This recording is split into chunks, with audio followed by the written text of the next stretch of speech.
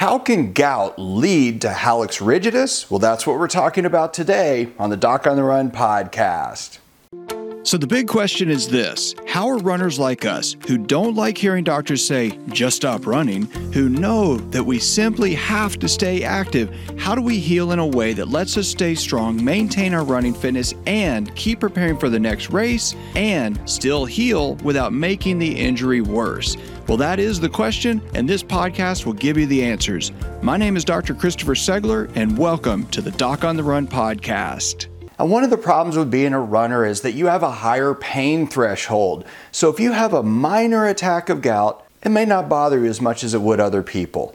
And what gout is that you get painful crystals forming within a joint, like the big toe joint.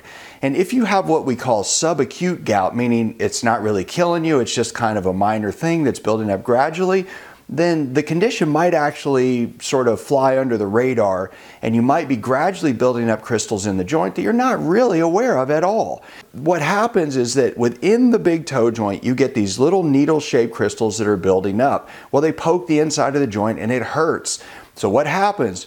Well, even if you're not really aware of it, if you have subacute gout, you have a really minor sort of low-level attack of gout, your brain knows that that's a problem. So even if you're not consciously aware of it, then you're going to basically be splinting, meaning that you're trying to hold the big toe still while you run. You're going to be compensating, meaning that you're limping in ways to not move the joint. And over time, what happens is that compensation to protect the joint and hold it still leads to contraction of the joint, of the soft tissues around the joint that prevent it from moving normally.